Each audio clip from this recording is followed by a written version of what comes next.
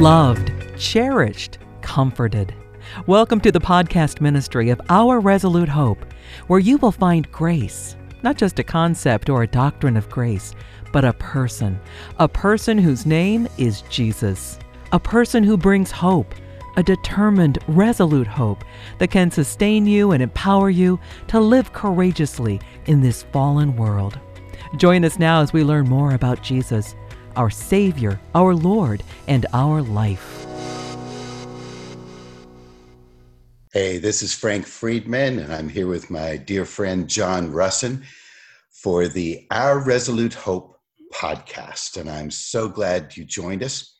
We are in a little bit of a role reversal today.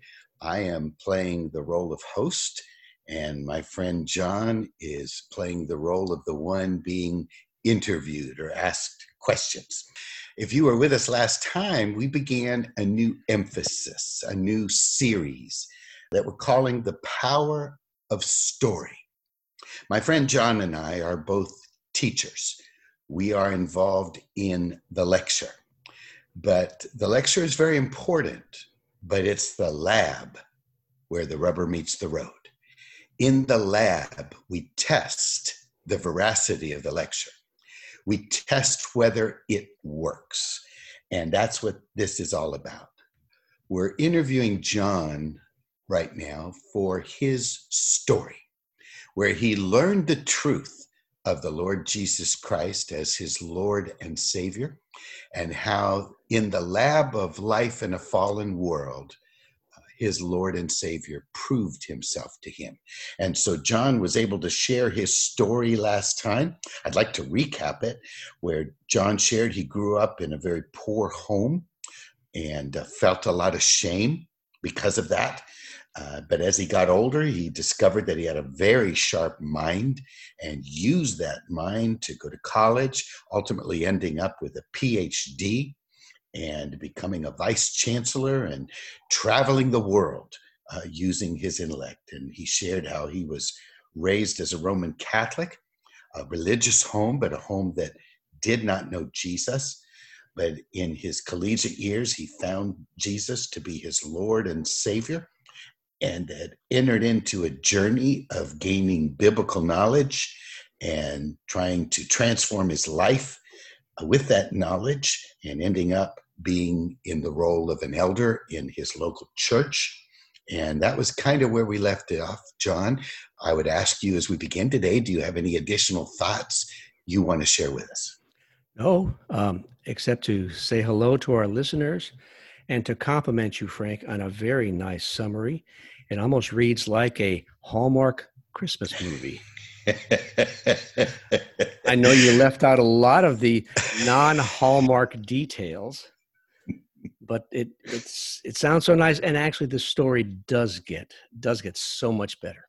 Yeah. In fact, I would put forth a praise of my friend John, because if you didn't catch it, he was very honest, very vulnerable last time, vulnerable to the point of tears, of how difficult it is to live in a fallen world apart from God, and finding out that our batteries are not up to the demands of life in a fallen world. And we end up doing a lot of things that not only bring harm to ourselves, but hurt to others. And so, John, thank you so much for being so honest and vulnerable and fulfilling this idea of the power of your story. Well, without honesty, my friend, we can't have any intimacy between us as friends, between us and other relationships we have, our parents, our spouses, our children. So honesty is truly a foundational part. And if you're not going to be vulnerable, then you're leveraging away so much more of the intimacy and relationship that our Father wants to give us through his Son, Jesus Christ. Yes, sir. And that becomes, as Jesus said, something we can freely receive from his hands and then freely give to others. And you shared it last week. We really boiled this New Testament down to two issues: is love God and love people. and that's been your journey. Well, John, today I want to move forward, and we could really say it's a fast forward. It's kind of like going from first to fourth gear, because for many, many years as a Christian, you knew Jesus as your Lord and your Savior, but you did not know him as life. You understood, as we've talked many times before, that he died for you, but not necessarily did you understand that he wanted to live his life in and through you and save you with his life. We kind of mixed the old and new covenant and did not gain full understanding. And because we didn't have full understanding, we couldn't appropriate. And because we couldn't appropriate, we couldn't experience. So, John, I'd like to start off today by asking you to share more of your journey in terms of how you came to understand the new covenant, and maybe describe the circumstances that the Holy Spirit ordered in order to lead you to a place where you needed to receive a greater revelation of who Jesus wanted to be to you.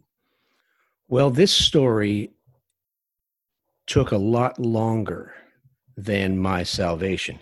I can point to a specific time and place when that happened, but understanding Christ's life has been a journey, my friend, that I've been walking for more than 30 years now, and it began with you.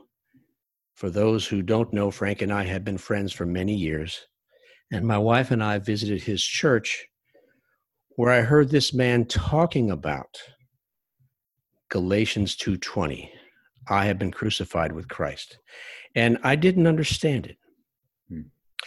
And I remember going up to you after the service and talking to you about it.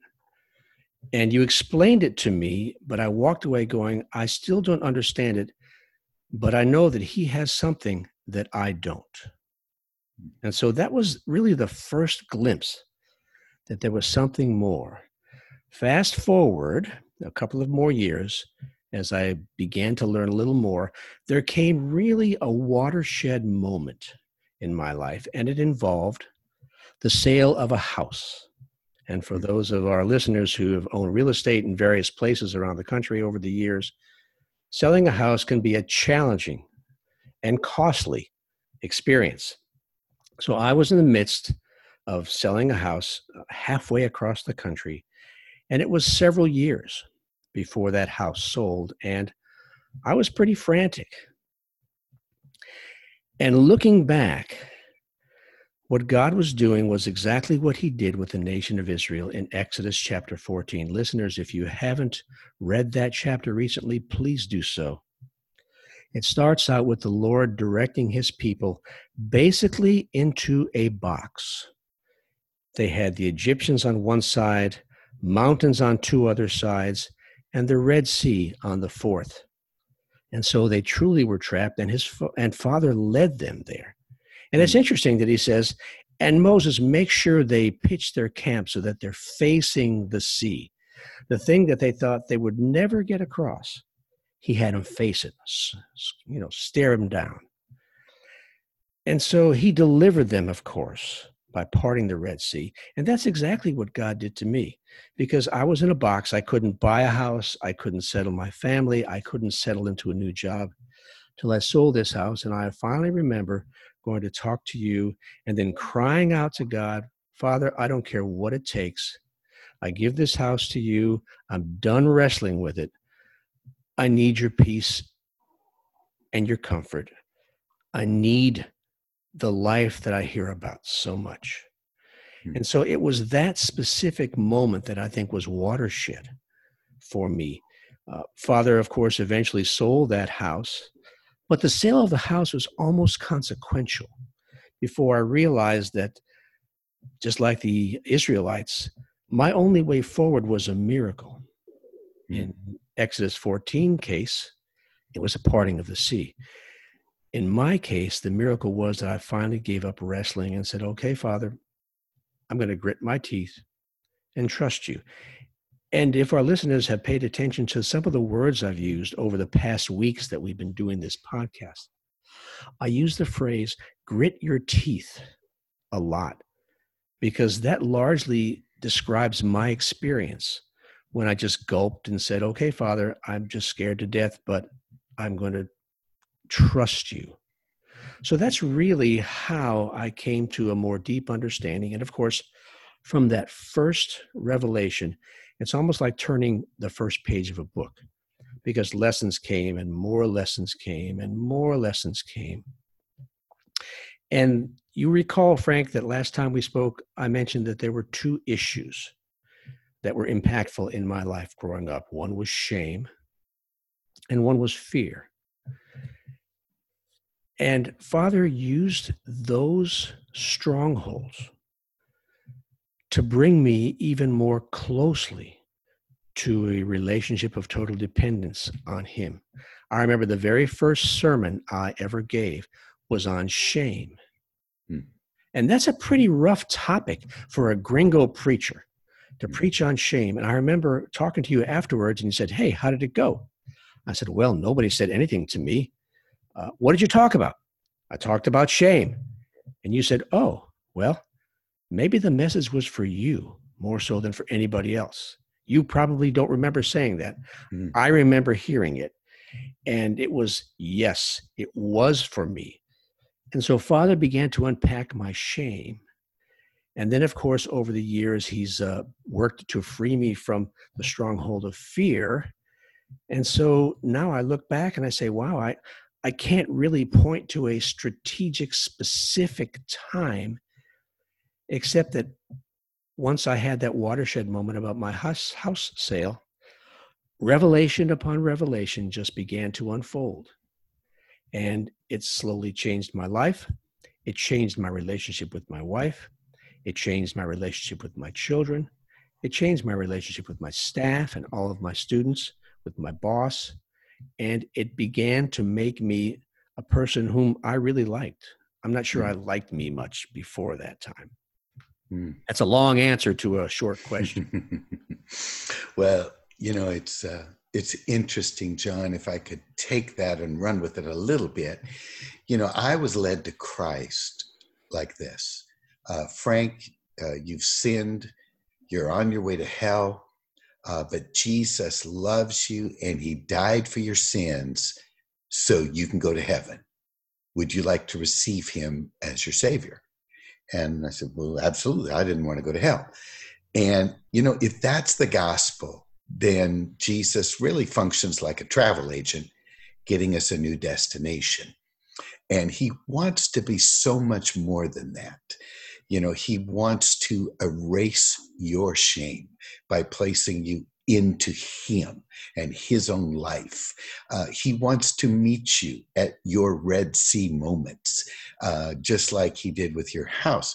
But he also wants to meet you and be with you in the everyday moments. He wants to be life. And that was the God that I didn't understand.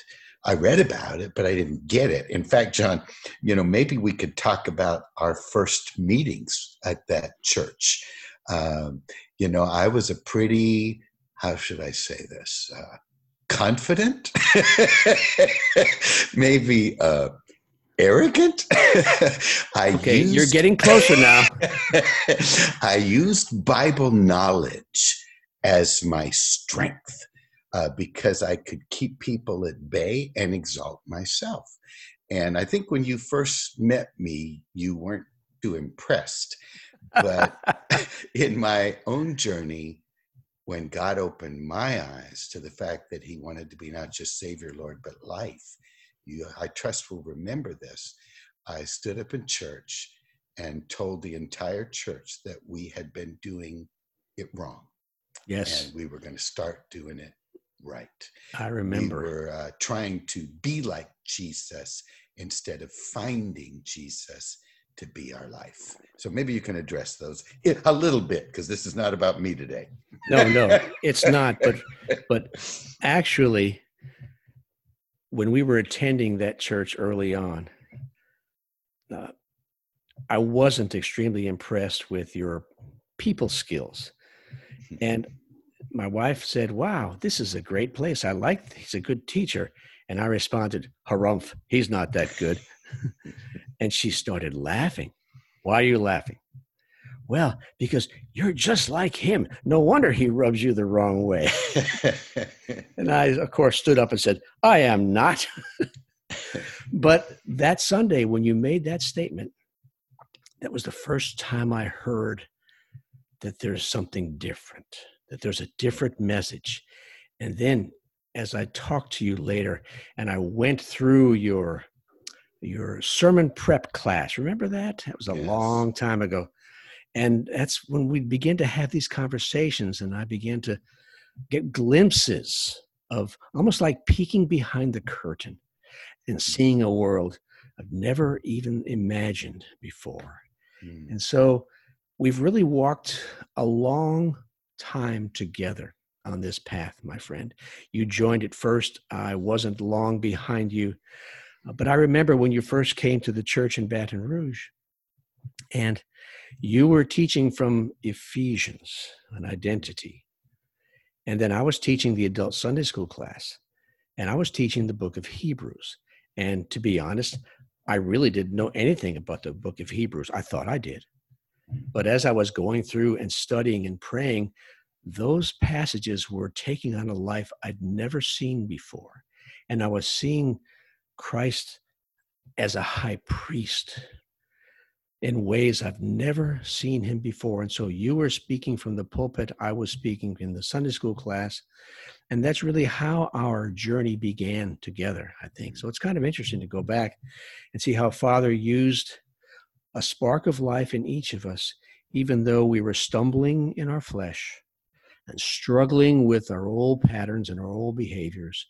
And he still used that to mature us, to build a bond of brotherhood between us, and to help shepherd this body into what it's become today. Yeah. And I'm honored to have walked with you, my friend. Oh, it's been a joy. I have one of the statements you made in those early days, John, was about the veil.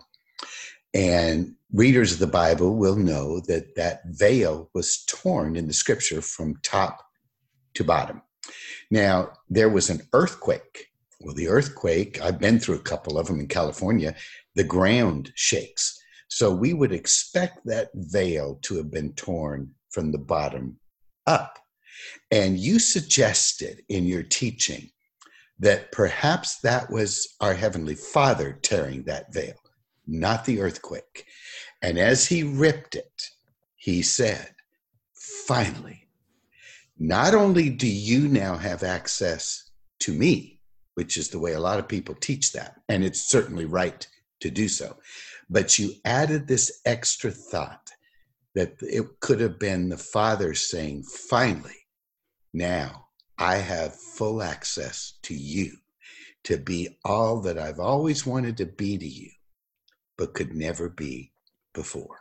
And that's this concept, this idea, this revolutionary thought that Colossians 3 says, that he wants to be our very life. He wants to be our strength, our peace, our joy, our everything. So you mentioned it earlier that this brought great change to your relationships. John, could you elaborate on that? What was the impact of the New Covenant understanding on your journey individually, but also relationally with those around you? Well, I will pick on my marriage. Okay. And for those who don't know, Pastor Frank has done substantial counseling over decades and a fair amount of marriage rescuing. And one of those marriages, to a great degree, was mine. As my wife and I were learning some of the truths of the New Covenant, learning about our flesh, learning how we had habitually interacted with others to manage circumstances, get our needs met, ensure the outcomes that we thought were best, lived in our flesh. It became apparent to both of us that our flesh was irritating to each other. And so my wife and I came in to Frank for counseling, and I sat down next to her and across the desk from Frank. And he put on his Jesus face and says, "Now, what can I do for you today?" And I remember so boldly, so plainly, my friend, that I looked at her, looked at you, and said two words: "Fix her." And you did exactly what you did just now. You started laughing. And then, of course, my wife chimed in, "Well, don't fix me, fix him." And of course, that started a very important part of our journey to embracing Christ's life, because if he's going to be our life, that life is going to be manifested in how we relate to others, how we treat others, how others become more important in our eyes than ourselves. And that is a process. It's not a switch that turns on and off. For me and for my wife, it was a gradual revelation. The Spirit was consistent and reliable to reveal over the years exactly what we did and how we did it. That was nothing other than exhibiting our unique flesh patterns. And so we've not been delivered from that flesh, but we recognize it a whole lot more quickly now. And we learn to say no to it. And so there's an intimacy and a trust in our marriage that frankly wasn't there 25 years ago. And it's not the sort of intimacy and trust that comes just with being married more years. It comes with exploring Christ as your life, and what does that look like in your relationship. And then the final step is choosing to walk in that truth and treat others as they are more important than you, which is exactly what Jesus did. Yeah, as I'm listening to you, I'm thinking of a couple of passages, John. One is Philippians, where Paul said, if there's any consolation of mercy, if there's any grace, if there's any love. And I think what he's saying there is simply, boy, if you understand Christianity at all, then let yourself esteem others more highly than yourself. Have that same mindset that Jesus did. Yes. When he gave himself away and laid down his life for others. And, it's fascinating to me, John, what the Holy Spirit did in the New Testament. I saw this several years ago. We all know John 3:16. God so loved the world that he gave his only begotten Son. Whoever believes in him would not perish but have everlasting life. But he also put 1 John 3:16. I think it's fascinating. John 3:16, 1 John 3:16. There it says, as Christ laid down his life for us, so we should lay down our lives for others. Boy, if we only put that into action, especially in our most intimate relationships, I really believe we'd start to change the world. Indeed, you are right. And it's always so sobering for me to remember that those are not suggestions. Those are not promises that require you to do nothing. In order for those promises to be fruitful in our lives, we must choose to, again, using my same words, gulp and grit our teeth and trust Father that he will make true in our lives what we are believing in our minds. So we have to choose to step aside and treat others as more important. And sometimes that choice is not easy for me, for you, for everyone. But nonetheless, it is the choice that we must make if we want to have that fruit in our lives. And it's so important, John, that you just shared those words, because one of the errors, a couple of the errors that I think a lot of people make is they're going to try to stir up that love for themselves and love like Jesus. And it's really hard to be God when you're not God. Yes, I've tried. The other side is that we'll fall into the error of passivity, where we say, okay, Christ, you're my life, so love her. Well, you're going to grow cobwebs because it's not a passive walk. There is a choice involved. That's called faith. And, I don't think anybody ever taught this better than our dear friend Juan Carlos Ortiz. where you remember he said that Jesus is like a great big V8 engine. He's the vroom, but we have to turn the key. That's called faith. So we have to go whir with the turn of the key and step forward with the choice to love. And then his vroom V8 power kicks in and his love explodes through us. So it's a both and. And boy, John, I really want to thank you for sharing that with your bride. Can I ask you what impact this new covenant understanding had on your parenting with your children? Oh, my. I approached parenting the same way I approached my job, intellectually. And when I first began to understand the beginning glimpses of Christ as my life, I realized that I had focused on parenting based on my own knowledge, my own abilities, my assumptions that my children, because they carried my genes, would act and choose and behave just as I did.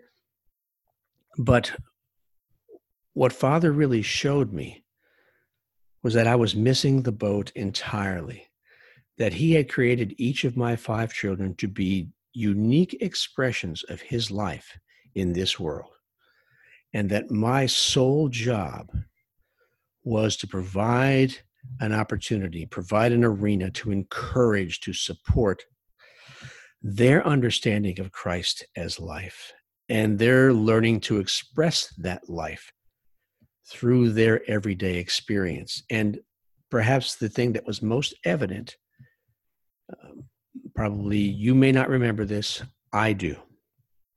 But as an elder, I used my prerogative to stand up in front of the body one Sunday many years ago, and I apologized to the body for basically an arrogant attitude when it came to my children. And so I had never dedicated my children to God. And so right there in front of the entire body, and my children were now the oldest were in their teens. And I spoke each one of their names and dedicated them out loud to the Lord in front of the body. And I began with asking their forgiveness, and I ended with asking the body's forgiveness and the forgiveness of my children for not really ministering life to them as I was learning. And so that's probably the thing that's changed my mind most, especially now that I have 7 and hopefully more grandchildren, is how do I let that life percolate down into 2 generations below me? How do they see? How do these little 2, 3, 4, 5, 6, 7, 8-year-old kids see life in me, in my wife? So that's really what we've been praying about most recently. How do we evidence that life to them in a way that they'll notice? Because I know parenting is hard. You know, you've raised a flock also. And sometimes kids need a separate place to go just for comfort and conversation. And I'd like to be that, not to undermine or what have you, the parents, but basically to be an additional nudge toward Jesus. So that's probably where I'm focusing on now a lot of my attention. You know, as I listen to you, I'm reminded one of the most impactful times I ever had. I was speaking on a college campus, and I was teaching that night on the love of God. And I desperately had been studying, and I wanted them to really understand how much God loved them. And so when I took the platform, I was a little bold, and I said, listen, I'm going to ask you a question in a minute. And I don't want your Christian cliche, kids. I don't want your Christian jargon. I don't want your pat answers. I'm not interested in them. In fact, if you give me that, I'm going to publicly embarrass you. So are we on the same page? And then I asked the question, what do you want more than anything else in life? And I'll never forget it, John. There was a little co-ed, and she said, I want to be loved. And it was quiet. And another little co-ed said, well, I want to be accepted, not for what I do, but just for who I am. And then there was a bit of silence. And then a young man stood up and he said, I want to be significant, Pastor Frank. I want my life to count. I want people to know I'm here. And when I'm gone, I want them to know I'm gone.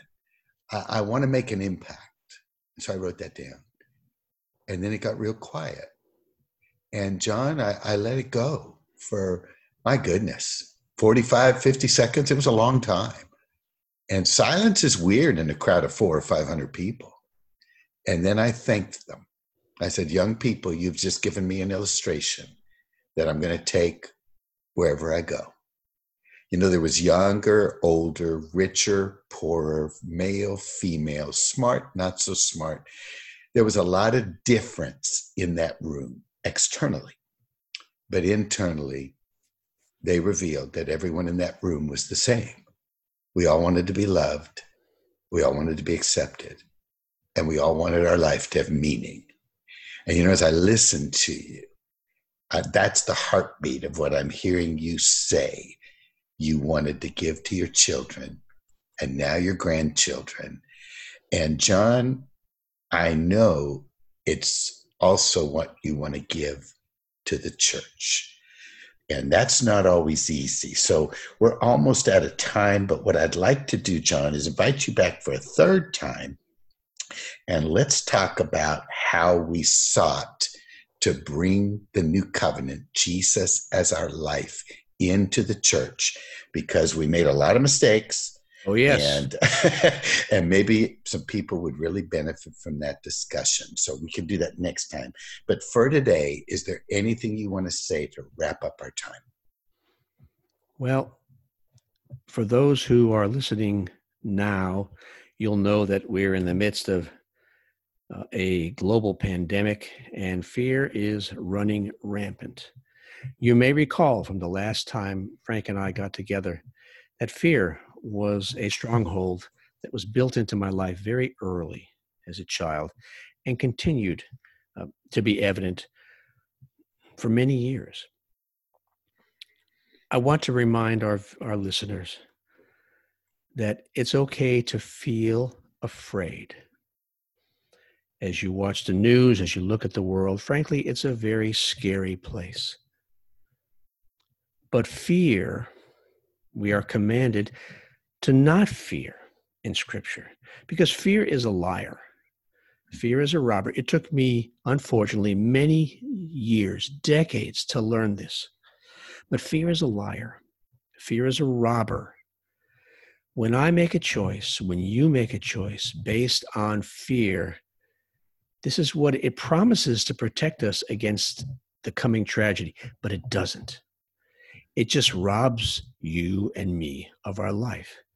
It doesn't solve tomorrow's problems. It doesn't safeguard or barricade against the future headaches. All it does is destroy today's peace. And when I think about that and the second remaining stronghold that the enemy and I built together in my life, I think of John 10:10, the words of Jesus. The enemy comes to steal, to kill, and to destroy, to take what you have, to kill all that's precious to you, and to destroy your legacy. But be of good cheer. I am come that you might have life. And Brother Frank, I have that life now. And it has changed my entire perspective on myself, my circumstances, on my world, and my future, my family. It's just stunning what His grace has meant to me in my life. So we can talk about more of that next time, but that is basically my last thought based on my historical strongholds.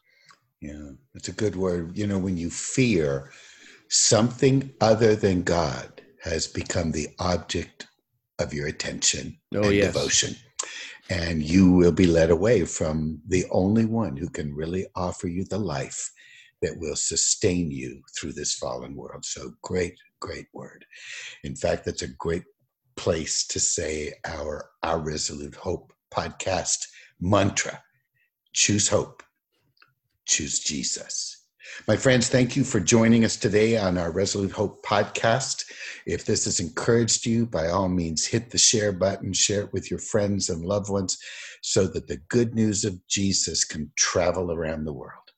Visit our website, ourresolutehope.com. We've got lots of resources for you there to help you grow up in Him and stand in this evil age.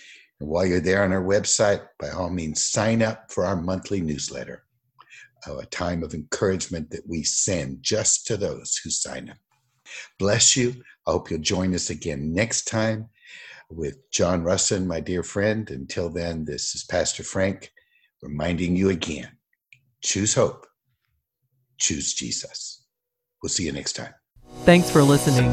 We trust that you've seen Jesus today. And you know that no matter what you're facing, He offers you Himself, His own life.